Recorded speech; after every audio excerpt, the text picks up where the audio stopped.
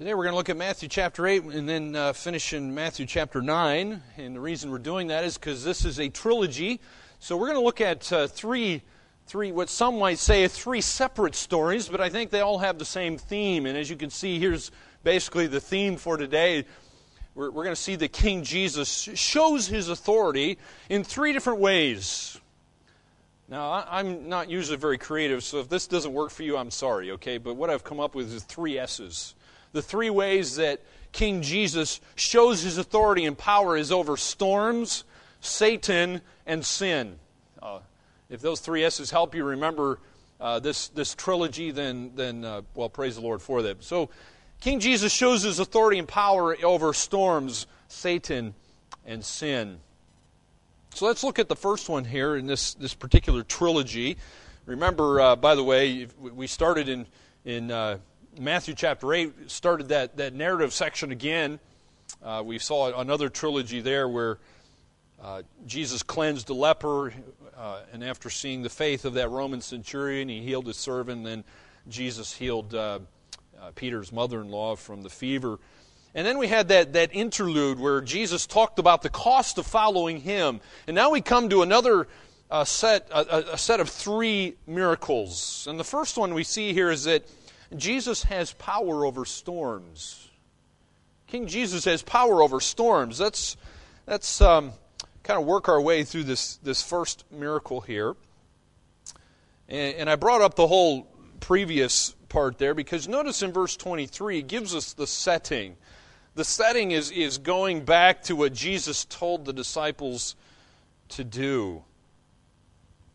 If you look at verse 18, Matthew 8, verse 18, it says, "Now when Jesus saw a crowd around him, he gave orders to go over to the other side." That's the other side of the Sea of Galilee. And so now we've got this setting here in Matthew 8, verse 23, where they actually do what Jesus told them to do. They follow him. And it says in verse 23, when he got into the boat, his disciples followed him. So there's your setting for this particular miracle. So they're about to cross the Sea of Galilee. Notice there's a problem that arises as they're going across the sea here in verse 24. It says, "And behold, there arose a great storm on the sea, so that the boat was being swamped by the waves." There's the problem for you. I'm giving you a picture there of Rembrandt. I'm assuming Rembrandt was a Christian. Amazing the stuff that he painted. But this is a picture of the disciples crossing the Red Sea as they're out there in the storm. Any of you ever been in a storm out on the sea or the ocean?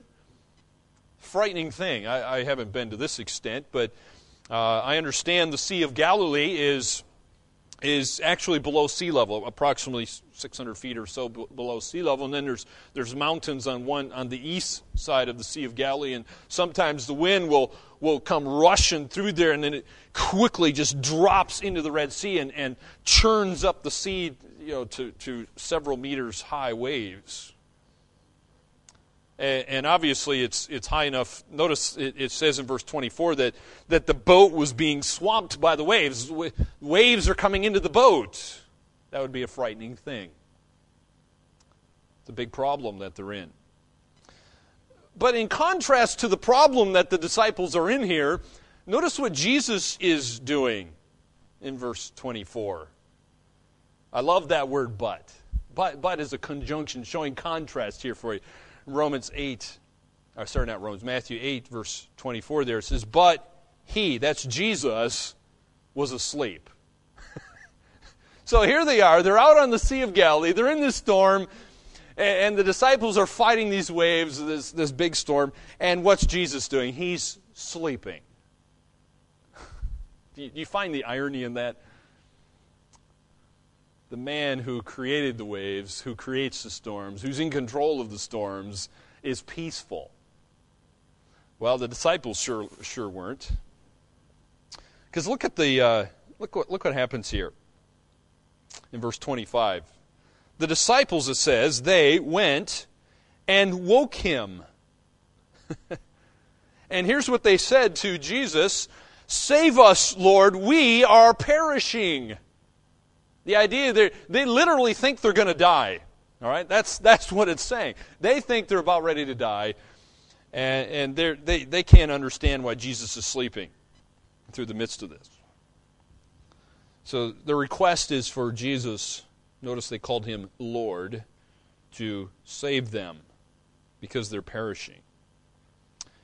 But look at Jesus' response to their request there, verse 26. He, that's Jesus, said to them, "Why are you afraid, O you of little faith?" By the way, kind of put yourself in their sandals for a moment. Would that question strike you a bit odd if you were in the midst of a storm? Why are you afraid? I don't know. If I was the disciple, I'd be thinking, why not?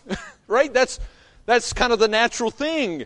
And by the way, remember, these are experienced commercial fishermen. They spend a lot of time out on the sea. They know what storms are like. I'm sure this isn't the first time they've experienced one. But these guys are actually afraid. So this must have been a really, really bad one. And I find it quite ironic that here these guys, experienced commercial fishermen, are going to a carpenter for help. I love the irony in this. But Jesus says, "Why are you afraid, O you of little faith?" Notice it's little faith. They obviously had some faith. They went to Jesus, but Jesus describes their faith as little faith. And look at the response. We see then he rose and rebuked the winds and the sea, and there was a great calm. So there's a resolution to this problem here. Remember, what's the problem? The problem is the storm, right? The boat's being swamped. They feel like they're about ready to die here in the midst of the storm. And so Jesus resolves this problem by rebuking the winds and the sea, and the resolution is there was a great calm. The sea goes flat. The waves are no longer coming into the boat. They're going to live. They're going to survive. Look at the results of what happens here in verse 27. It says in verse 27 that the men marveled, saying, "What sort of man is this, that even winds and sea obey him?" So Jesus continues to take these disciples on a journey, a spiritual journey. Some of the disciples were sitting there as they heard the Sermon on the Mount in Matthew 5, 6, and 7. Some of the disciples saw the miracles in chapter 8, the healing of the leper, the healing of the Roman centurion's servant, the healing of Peter's mother-in-law from the fever. They've heard Jesus talk about the cost of following him. So their faith is growing. They have little faith at this point, though. And so Jesus continues to teach them that he has all authority and all power. So what lessons can we learn from this story? Number one, we learn that Jesus is master of nature. Jesus is master of nature. By the way, one phrase that bothers me is Mother Nature. There is no Mother Nature. There is only Lord, the Lord of nature. The one who created nature. The one who created all the stars and the planets and the winds and the seas and the water and the rocks and the trees and all the plants and animals and people. There's only the Lord of nature. Christ is Lord of all, by the way, including the natural world that we live in. Which is why he can command the waves and the sea and the winds to do what he wants them to do. And as a result of that, that means Christ is worthy of all of our allegiance. If he's Lord of all, then he is worthy of worship and worthy of our allegiance. Number two, you can have a living faith in God's sovereignty. You can have a living faith in God's sovereignty. Now, my friend, you're probably going to struggle with this truth as I do and as the disciples are obviously struggling with this truth. We find every time the disciples turn from their dependence on Christ to looking at their situation, like in this case a storm, what happens? They fail. Jesus points this truth out to them. But the reality is, if we put our faith in Christ, then Christ is going to strengthen us to have a living faith. He's going to reveal Himself to us so we know Him and hopefully love Him and completely put our trust in Him, even in the midst of a storm.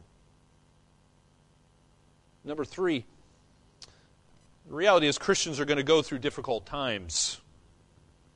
Okay, just because Christ calls His disciples to follow Him doesn't mean that there's going to be no cost, doesn't mean it's going to be easy.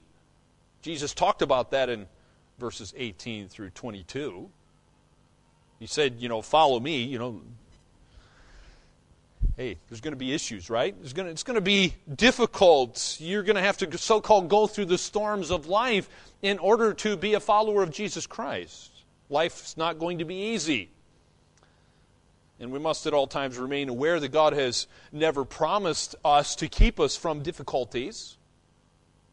Can you find that promise in Scripture anywhere? It's not there.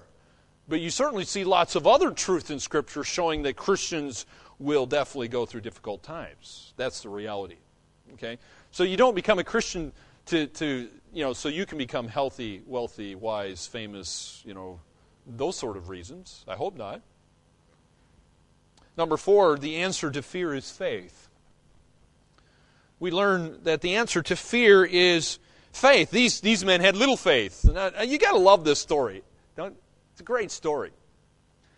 Here we have these guys. They're in the midst of this terrible storm. They're experienced commercial fishermen.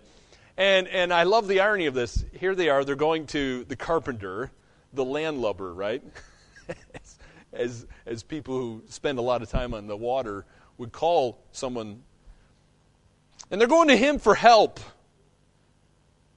And even though they had only a little faith, it was obviously sufficient enough to enlist the power of Jesus Christ. Somehow they knew they needed to go to Him, and they did. It wasn't enough to remove their fear, though. They still had fear. What they needed was obviously big faith. They didn't know fully who Jesus was, apparently, at this time. They didn't have that big faith that could remove the fear in the midst of a storm. But God, by His grace, is able to do that. Praise God for that. So, let's move on to the second of this trilogy. There's a second miracle that takes place. We see here that King Jesus, has power over Satan and demons. Look at verse 28. We see again that Jesus starts off with the setting here. In verse 28, when He came to the other side, to the country of the Gadarenes. So here, just to stop there for a moment, because what's happened is they've survived the storm. Jesus calmed the sea. They've made it to the east side of the Sea of Galilee, which is where Jesus wanted them to go. And He has a divine appointment to make, as He often does. And it's with 2 demon-possessed men. Notice it says there in verse 28, these demon-possessed men met Him, and we see that they're coming out of the tombs. These guys aren't living in houses. They're not living in the place where a place like you and I live. They're living in the tombs. They're living in the cemetery, so to speak. Often the tombs of that day were made in the side of hills and caves and that sort of thing. And there would be a place in there where they could get out of the weather. And that's where these 2 demon-possessed men are living. And they come to Jesus with a question. Very interesting question in verse 29. Actually, they come with 2 questions. Look at it says, and behold, they cried out, what have you to do with us, O Son of God? That's the first question. Look at the second one. Have you come here to torment us before the time? Now, I'll comment on those two questions in a moment, but I'll just leave it there for the moment. They had a wish, though. Not a demand, it was a wish in verse 30. It says in verse 30, "Now a herd of many pigs was feeding at some distance from them." And then in verse 31 it says, "The demons begged him, 'If you cast us out, send us away into the herd of pigs.'" Notice the command. Jesus just gives a simple command here in verse 32. He said to them, to the demons inside these two demon-possessed men, what does Jesus say? He just says simply, "Go." That's all Matthew says, just go. And what happens? What's the result?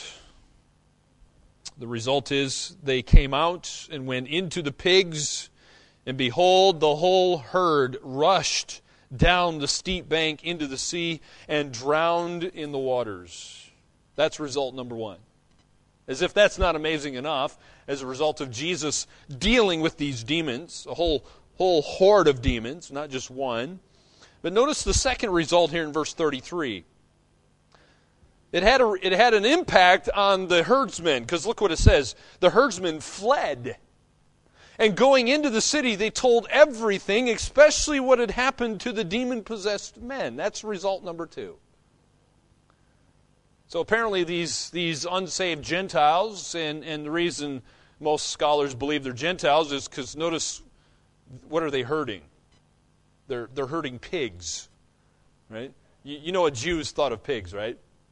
That was one of those animals that God says, it's unclean animal.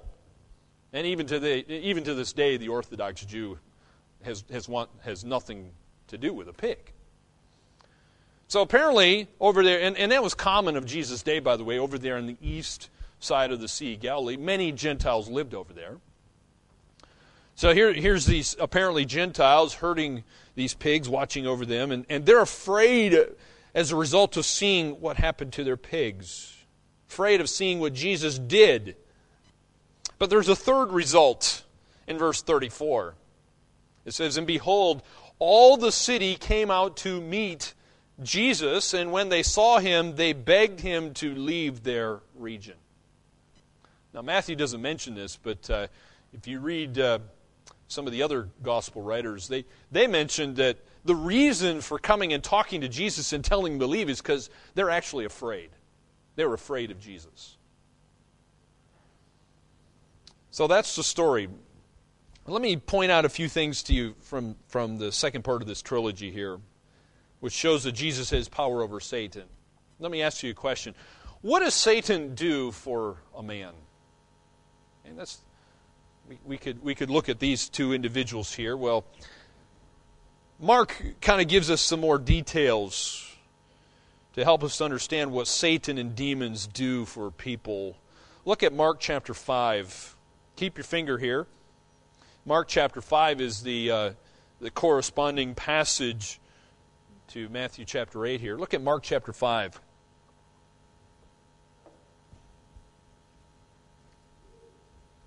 Mark chapter 5. We're not going to read the whole passage. Mark actually says more than Matthew. So we'll just read the first 5 verses together. Mark chapter 5, verse 1. It says, "They came to the other side of the sea," that's the Sea of Galilee, "to the country of the Gerasenes," which is the same as the Gadarenes, same area. Verse 2, "And when Jesus had stepped out of the boat, immediately there met him out of the tombs a man with an unclean spirit." So Mark only points out one. Matthew points out there was two. So Mark's focusing on the most violent one of these two men. Mark and Matthew are not in disagreement, by the way. All right? They're just focusing on different details of the story. Okay? It's the same story, just focusing on different details. Okay? Notice what Mark says about this whole situation here. he says there in verse 2 that Jesus, as he steps out of the boat, immediately there met him out of the tombs a man with an unclean spirit. In other words, he's demon-possessed. Verse 3, he lived among the tombs, and no one could bind him anymore, not even with a chain. So he's very strong. Verse 4, for he had often been bound with shackles and chains, but he wrenched the chains apart, and he broke the shackles in pieces. No one had the strength to subdue him. Night and day among the tombs and on the mountains he was always crying out and cutting himself with stones. Now, let me just highlight a few things here, what Satan does for a man. Number one, Satan robs him of sanity and self-control. This man's no longer sane. He's no longer self-control. He has superhuman powers. He's living in tombs and cemeteries, places they don't normally live. He's doing strange things, isn't he? Number two, Satan's filled him with fears. And number three, Satan's robbed him of the joys of home and friends. He doesn't get to live with his family. He's not living in a house. He's not enjoying his friendship any longer. And what Satan tries to do is he tries to condemn people to an eternity of judgment, if he can possibly do that. Satan loves to keep people in that type of a situation. There's a few things we can also learn about what society does for a man in need. We see society tries to restrain people like this, right? Societies come with chains and try to bind up this man, try to restrain him. And if that doesn't work, then you isolate the guy. You put him out in the tombs, and you threaten him. But notice, interestingly enough here, society and government is not the Savior, because society is unable to change someone in need like this. So the solution is not society. Solution is not government. It's never the solution. What is the solution? Well, Jesus Christ is the solution. So let's see what Jesus Christ can do for anyone, not just somebody who's demon-possessed, but what can Jesus Christ do for someone in need? Someone like you and me. Well, look at verse 15. Verse 15. That's Mark chapter 5, verse 15. It says, they came to Jesus and saw the demon-possessed man, the one who had the legion. A legion was 6,000, by the way, so there's a lot of demons in this man. The man who had this legion of demons. Notice, this is after Jesus he got rid of the demons. He's cast the demons out. What is the man doing? He is sitting there, clothed and in his right mind. And what is the result on society, who can do nothing about the needy man? What is the result? They were afraid. They were afraid. You ever experienced that?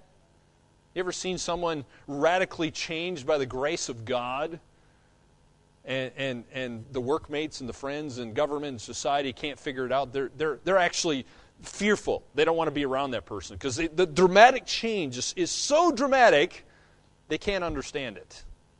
It frightens them. Well, that's what Jesus has done here. We see what can Jesus do for anyone in need. Number one, Jesus comes to people in need. Remember, he was on the west side of the Sea of Galilee, the Jewish side of the Sea of Galilee, and he goes through the storm to this Gentile side of the Sea of Galilee. So Jesus comes to people in need, and he will even overcome storms and cultural barriers to do it. He went to the Gentile region. Number two, Christ delivers by the power of his word. We see Christ delivering just simply by the power of his word. Remember, all Matthew says is Jesus said, go. Jesus tells the demons, go, and they're gone. They must obey. After all, he created them. Now, originally, remember, Jesus originally created angels, good angels, perfect angels. But remember, there was about a third of the angels who followed Lucifer, who eventually became the devil and Satan. And so they chose their path. They chose their eternal destiny, which is eventually going to be the lake of fire. So we see Christ delivering by the power of His Word. And number 3, Christ restores. Christ brings back the sanity. He restores this man to his home, his family, his friends, his society, and the man is now able to serve Jesus Christ. In fact, the man wanted to follow Jesus Christ. Jesus said no. So this is what Jesus can do for you. This is what Jesus does for me. This is what Jesus has done for me and is continuing to do for me. By the way, it's worth noting what the demons believed here. Some have called this the doctrinal statement of demons. Very interesting what they say to Jesus Christ. Number 1, notice the demons called Jesus the Son of God. You can turn back to Matthew chapter 8. They called Jesus the Son of God. In verse 29, they said to Jesus, "What have you to do with us, O Son of God?" James wrote in chapter 2, verse 19, that the demons believe in God and they tremble. Did you hear that? The demons are not atheists. By the way, there is no such thing as an honest atheist, according to Romans chapter 1. The demons certainly are not atheists. They don't go around proclaiming that. The demons believe God and they tremble. And they knew who Jesus was, and they said that He was the Son of God. Yet they exceed this minimal confession in this story, since they acknowledge that Jesus is God's Son. They're actually declaring Jesus Christ to be deity. They knew it. Number 2, they understand and knew and believe that there's a final judgment and that they're going to suffer torment when that particular time comes. Too many people cherish dangerous illusions, I think, at this point. Too many people are sadly mistaken. For example, some people think that, number 1, there's going to be no final judgment. Some people think you just die and that's it. Therefore, there's no final judgment. You're dead, you go back to the elements that you came from. That's what some people think. That's a dangerous illusion. Number 2, well, then there's those who think that God's going to spare them from the judgment. There's this unbiblical, ungodly philosophy out there that somehow God has these heavenly scales, and He puts your good on this side and your bad on this side, and a lot of people think their good's going to outweigh the bad, and God's going to notice, and He's just kind of going to let them off the hook, so to speak, and put them back in the water. Well, there's another dangerous illusion. There are those who think they don't have any serious shortcomings in God's sight. They think God is love. And God loves everybody. And there's this idea that everybody is God's child, and God just loves you. And He'll just kind of overlook the sin. There's another dangerous illusion. There's those who think that they're not going to be blamed for anything. God's going to be kind to them on Judgment Day. Or if there is a judgment, the place to which they're going to actually be sent is a pleasant place.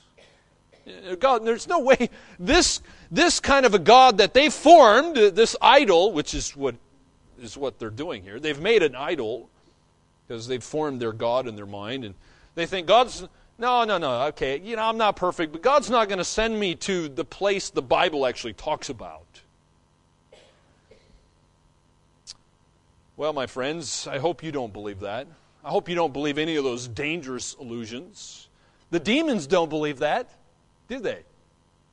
The demons do not have these dangerous solutions. They know that there is a hell. They know there is a lake of fire. They know they're going to be sent there at the proper moment. They actually talk about that here. And in this particular story, the greatest fear is that they're actually going to be sent to this literal place called hell before the final judgment.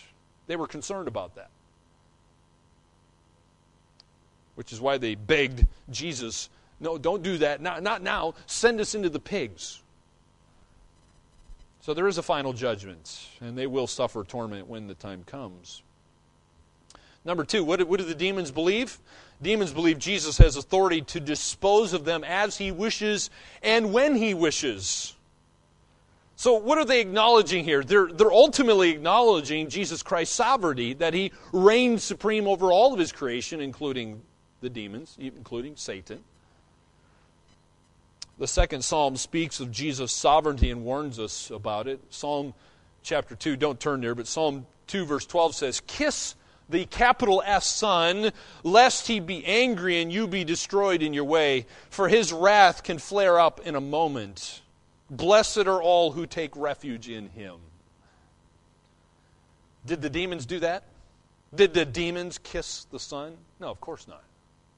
Demons didn't do that.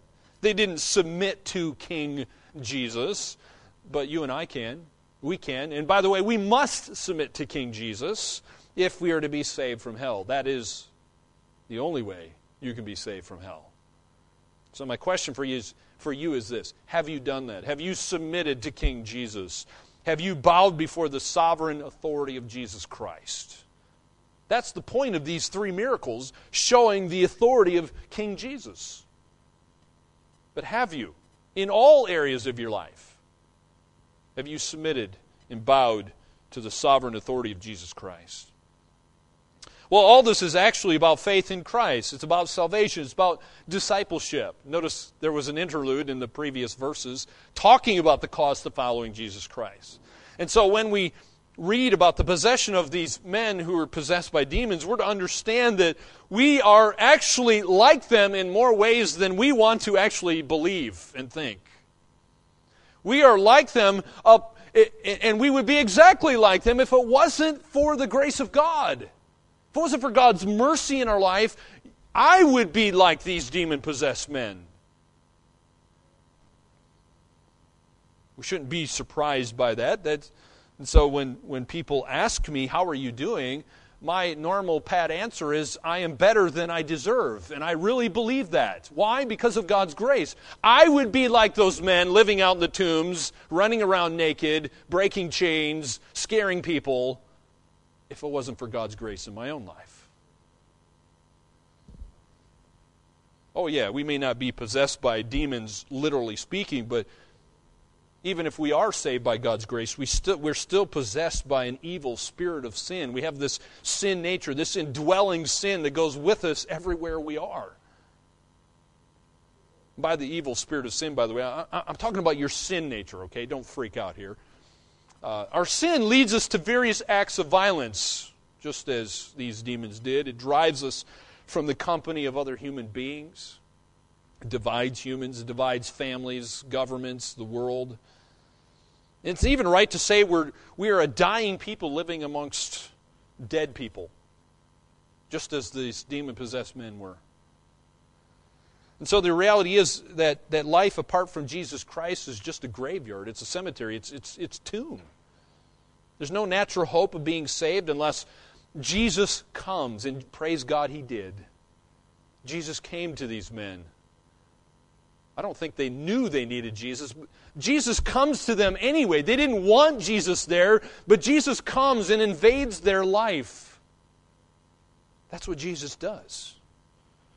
That's what Jesus did in my life. I didn't ask Jesus to come into my life, not at first anyway. But Jesus came. And Jesus comes uninvited.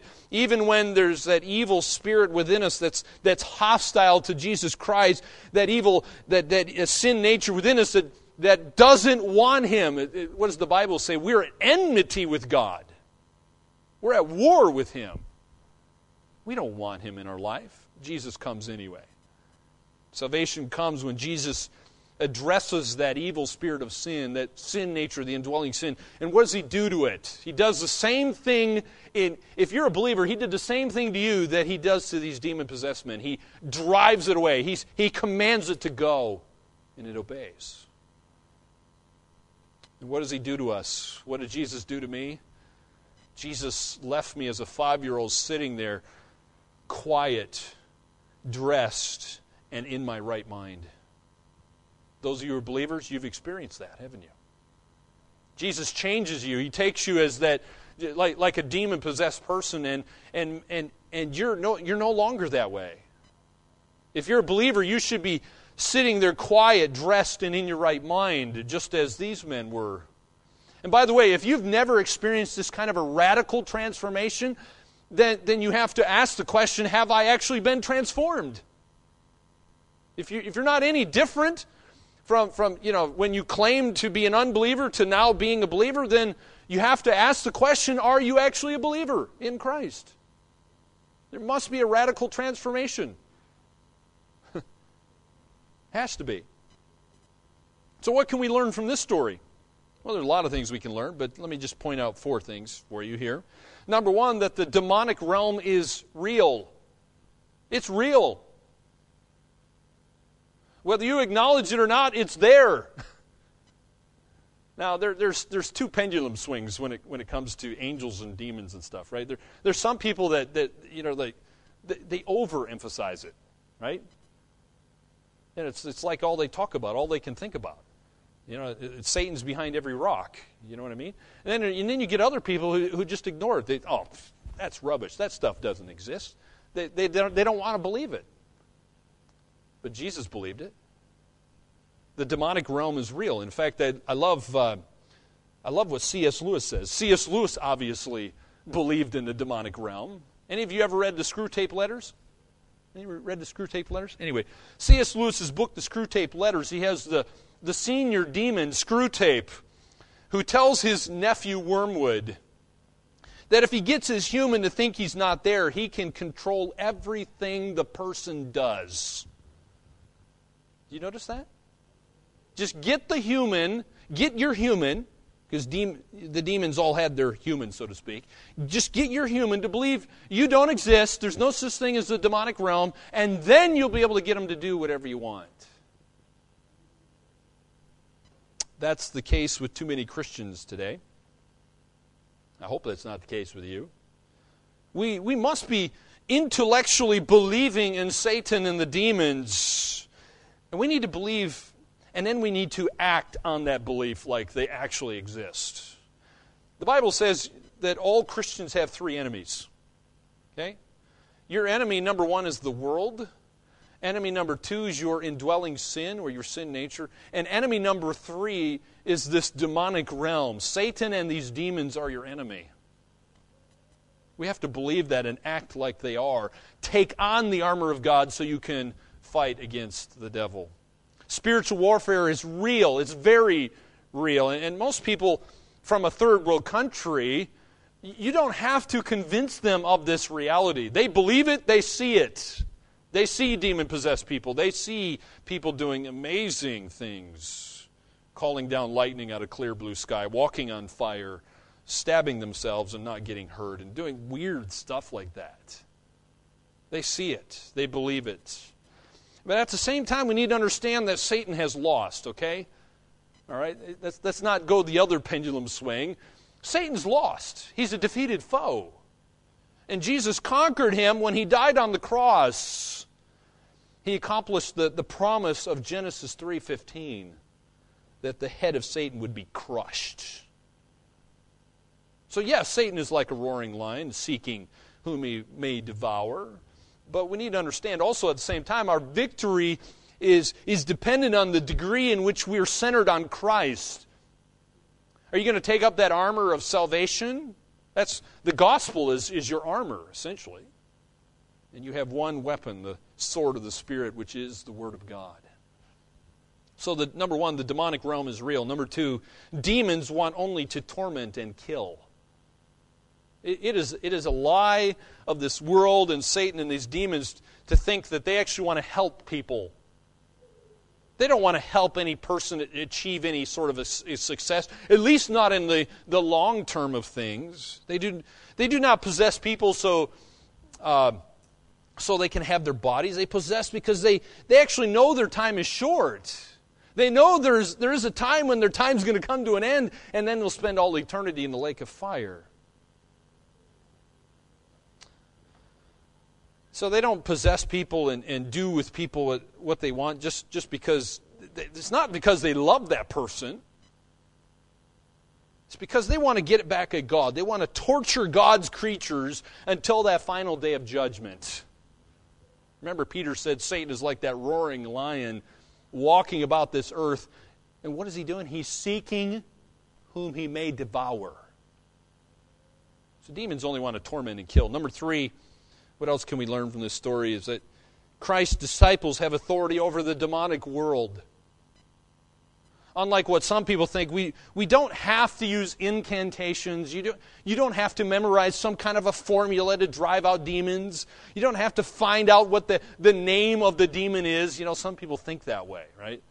You got to find out the name of the demon, ask him, command him to tell you your name, their name, so you can deal with that demon. No, you don't. You don't have to come up with some elaborate incantation so you can deal with demons. No, you don't. Jesus actually provides the model. Now, you're not Jesus, okay? But Jesus, he didn't need to know the name of the demons, right? No, they told him, but he didn't know the need. Jesus had the power and the authority over those demons. He just told them to go, and they went. So you have authority over the demonic world, as long as you do it in the name and the power of Jesus Christ. Okay? Don't take it lightly. There are some people in the book of Acts that took it too lightly, and the demons dealt with them, and they ended up running out of the house naked. Remember that story? Don't take that lightly. You don't want to mess around here, okay? But Jesus did give his disciples authority over the demonic world. And number 4, the Gentile mission continues. Same Gentile mission that Matthew introduced in the genealogy is continuing here. Remember the genealogy that Matthew brought up? There were Gentiles mentioned in the line of Christ. People like Rahab and Ruth, just to name a few. Those are Gentiles. Those weren't Jews. They weren't Israelites. And so in Genesis chapter 12, we see that the Abrahamic covenant stated that God chose Abraham to be a blessing to all the nations of the earth. And so we see that blessing that God mentions in Genesis 12 in the Abrahamic covenant. It is continuing. The Gentile mission continues. Jesus actually made a trip to a Gentile area. He's showing his disciples that I don't just love Jews. I don't just love my chosen people, the Israelites. I love all peoples of the earth, and so should we. Now, why is Jesus doing this? Why would Jesus bother to take them across the Sea of Galilee to the other side, to this Gentile region? I think Jesus wanted to give his disciples a glimpse of this universal mission which is going to end. Remember, Matthew chapter 28, Jesus commands in Matthew 28, go and make disciples of all nations. I think that's one of the reasons for that. Well, let's quickly look at the third miracle here. We see that Jesus has power over sin. Jesus has power over sin. Matthew chapter 9. Remember, chapter divisions are not inspired. In fact, our English Standard Version starts chapter 9 with an and. See that? Starts with an and. And is a joining word, right? It's kind of like glue, joining these together. And so we see, again, we've got this setting here in chapter 9, verse 1. It says that they get into a boat. He crossed over and came to his own city, which was the city of Capernaum. So he goes back over to the west side of the Sea of Galilee, back to Capernaum. And look what happens. Look what happens here. Here's the action in verse 2. And behold, some people brought to him a paralytic. In other words, a paralyzed man, someone who can't walk. He's lying on a bed. He's lying on a bed. He can't walk. And when Jesus saw their faith, he said to the paralytic, "Take heart, my son. your sins are forgiven. Wow. Notice here at first, Jesus doesn't deal with his paralyzed state. Jesus deals with his sin problem. He says, "Take heart, my son, your sins are forgiven." Now, there's an objection to what Jesus says here, because there are some people who are listening, people who don't like Jesus, and they're looking for any little thing that they can get at Jesus, and look what their objection is in verse 3. "And behold, some of the scribes said to themselves," notice, who are they speaking? They're speaking to themselves, not to Jesus at this point. And here's what they're saying to themselves: "This man is blaspheming." They understand what Jesus is saying, because Jesus is claiming to be God, because only God can forgive sins. And Jesus is saying, I can forgive sins, and I will forgive sins, and I do forgive sins, and He does. And by the way, Jesus again shows that He is God in verse 4, because even though those guys are kind of off in the corner speaking amongst themselves, Jesus knows what they're thinking. Because look what verse 4 says. "But Jesus, knowing their thoughts, said, 'Why do you think evil in your hearts? For which is easier to say, your sins are forgiven, or to say, rise and walk?'" And verse 6 gives the purpose of the miracle. Okay? You want to know why Jesus is doing this miracle? Look at verse 6. Jesus says the purpose of the miracle. He says, "But that you may know that the Son of Man has authority on earth to forgive sins, he then said to the paralytic, 'Rise, pick up your bed, and go home.'" What's the result? Verse 7. What does the paralytic do? He rose and went home. In other words, he obeyed Jesus Christ. He did exactly what the all-powerful one said to do. The one who has authority, he obeys. He went home after he rose. And then we see the response. Here's an interesting response in verse 8. Actually, there's two responses here in verse 8. Look at this, verse 8. "When the crowds saw it," number one, the first response is they were afraid. They were afraid. But notice the next response, because there's an and.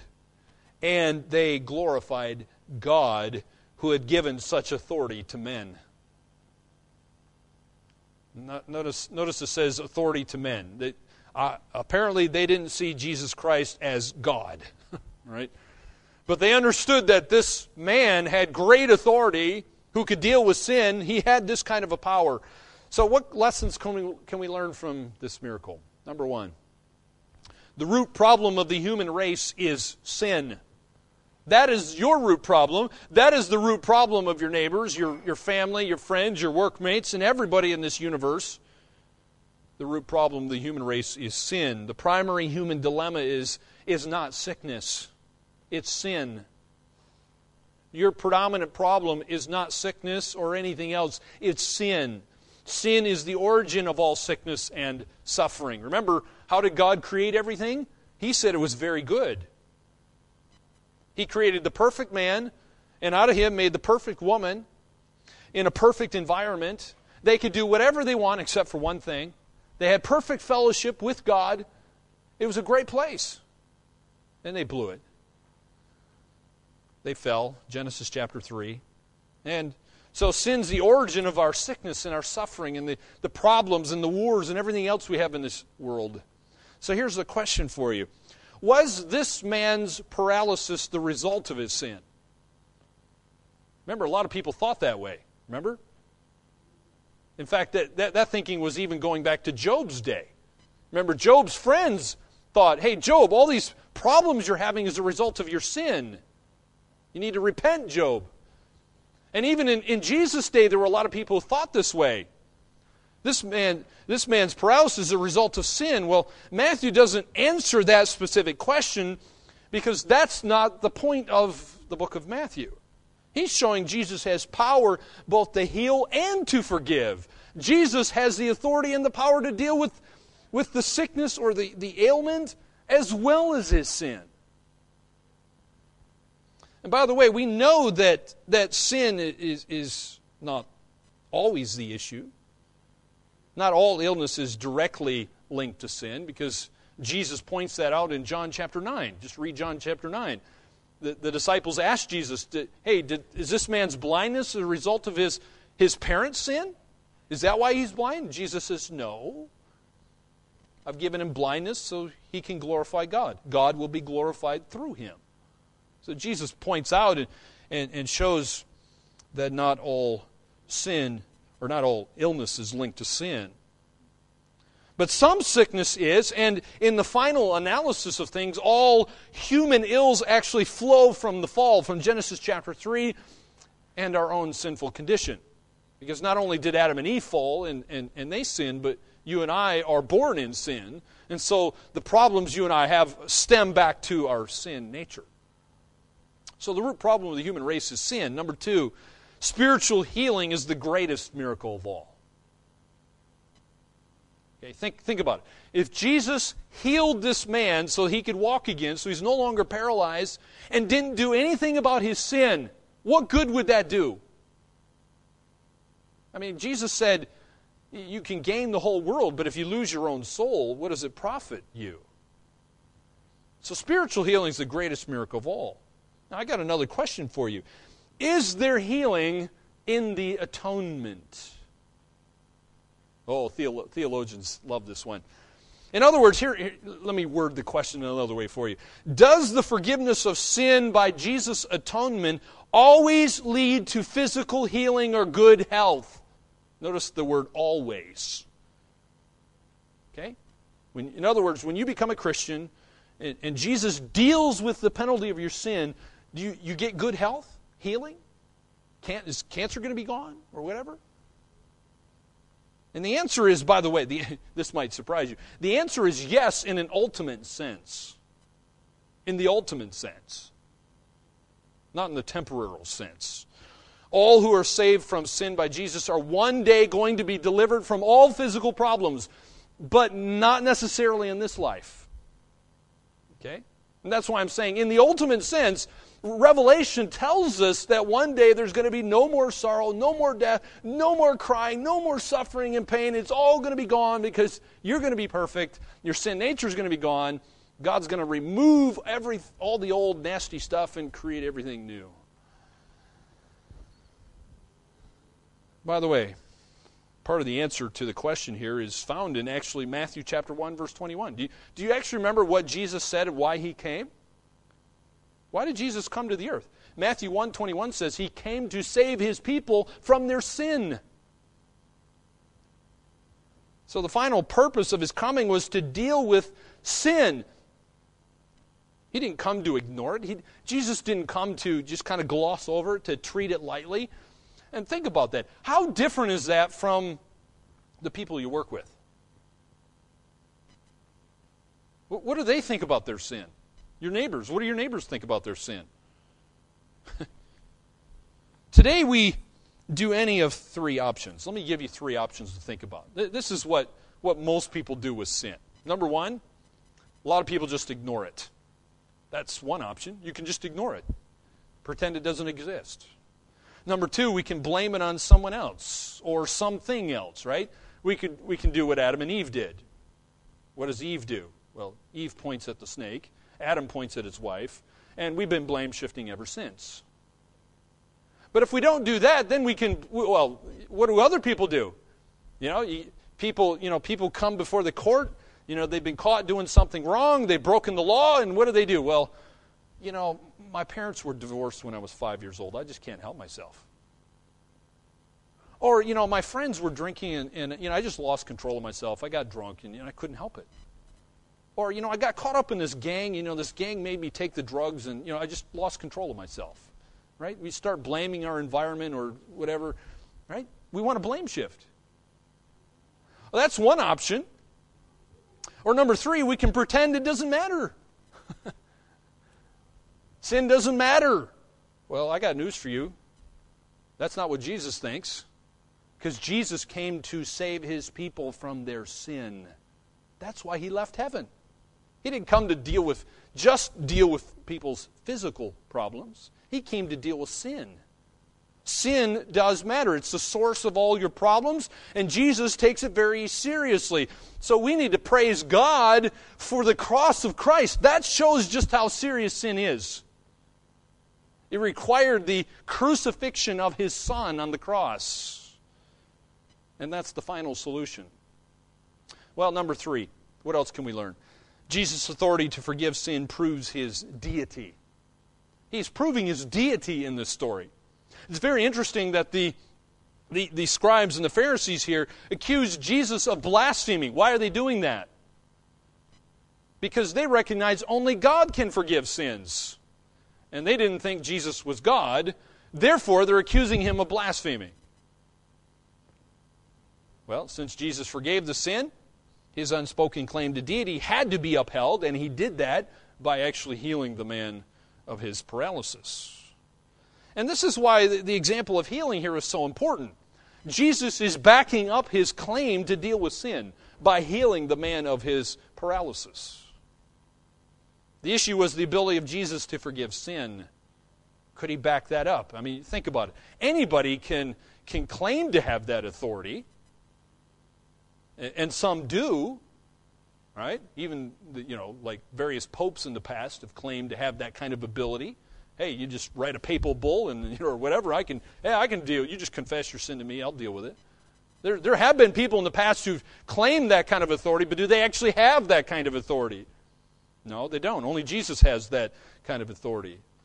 And so if somebody joins the forgiveness of sins to a healing, physical healing miracle like this, then actually, and then they actually go and perform the healing, what is that doing? It's proving the claim. So Jesus he's making the claim that He can deal with sin, and He proves it by healing the man of his physical problem. So Jesus' authority to forgive sin proves His deity. Number 4, and last, Christians can expect opposition when proclaiming truth. That's what happens to Jesus here. That's what repeatedly happened to Christ. And in fact, in the Gospel of John, Jesus says this. You read particularly chapters 15, 16, 17, 18, those chapters there. Jesus is showing us that one of the things you need to understand is Jesus said, the world hates me. Therefore, because the world hates me, the world will hate you. That's what Jesus said. So Christians can expect opposition. You proclaim the truth, you're going to be called a hate monger. You're going to be called a something phobic or whatever, right? You're going to get called something. You're going to get spray painted on your house. You're going to get your letterbox knocked out of the ground. There's going to be a number of things that are probably going to happen to you when you proclaim the truth. They aren't going to like it. Jesus talked about that in John chapter 3. The world is in darkness. Darkness doesn't like the light. You proclaim the light. You give out the light of Jesus Christ. Jesus is the light of the world. You show Him to the world around. Ooh, they don't like that. That makes them feel very uncomfortable. Why is it so much bad stuff happens in the dark, by the way, at nighttime when they're supposed to be sleeping? They love that, right? Evil thrives in those kind of situations. And so the message is clear. Christians can expect opposition, just as Jesus did. When He's proclaiming the truth, He received opposition, and He says we can expect the same. We shouldn't be surprised when unsaved people turn on us in anger. In fact, we should expect that. It should be the normal thing. All right? Expect it. That's what's going to happen. In fact, Paul told Timothy, all who live godly in Christ Jesus shall suffer persecution. We need to expect that. And if we're not getting that, then we got to ask ourselves, am I living godly? Well, these are some things we can learn. And may I remind you, what's the whole point in all this? Jesus said the whole point. The whole point was in Matthew chapter 9, verse 6, that you may know that the Son of Man has authority on earth. The Son of Man has authority. Jesus Christ is King of kings and Lord of lords. He has all authority and all the power. He can deal with nature. He can deal with with diseases, ailments, physical problems, and He deals with the worst problem we have, which is our sin. So if He can deal with that, we can trust Him then, can't we? If He can deal with all those sort of things, He has great authority. He has all authority, all power, and we must trust Him, not just for salvation, but for that bill you have due, for the doctor report that's going to come to you, for our children, our grandchildren, for our need, whatever our needs are. Okay? We must trust Him completely because He has all authority and all power. May God give us the grace to trust that kind of a God.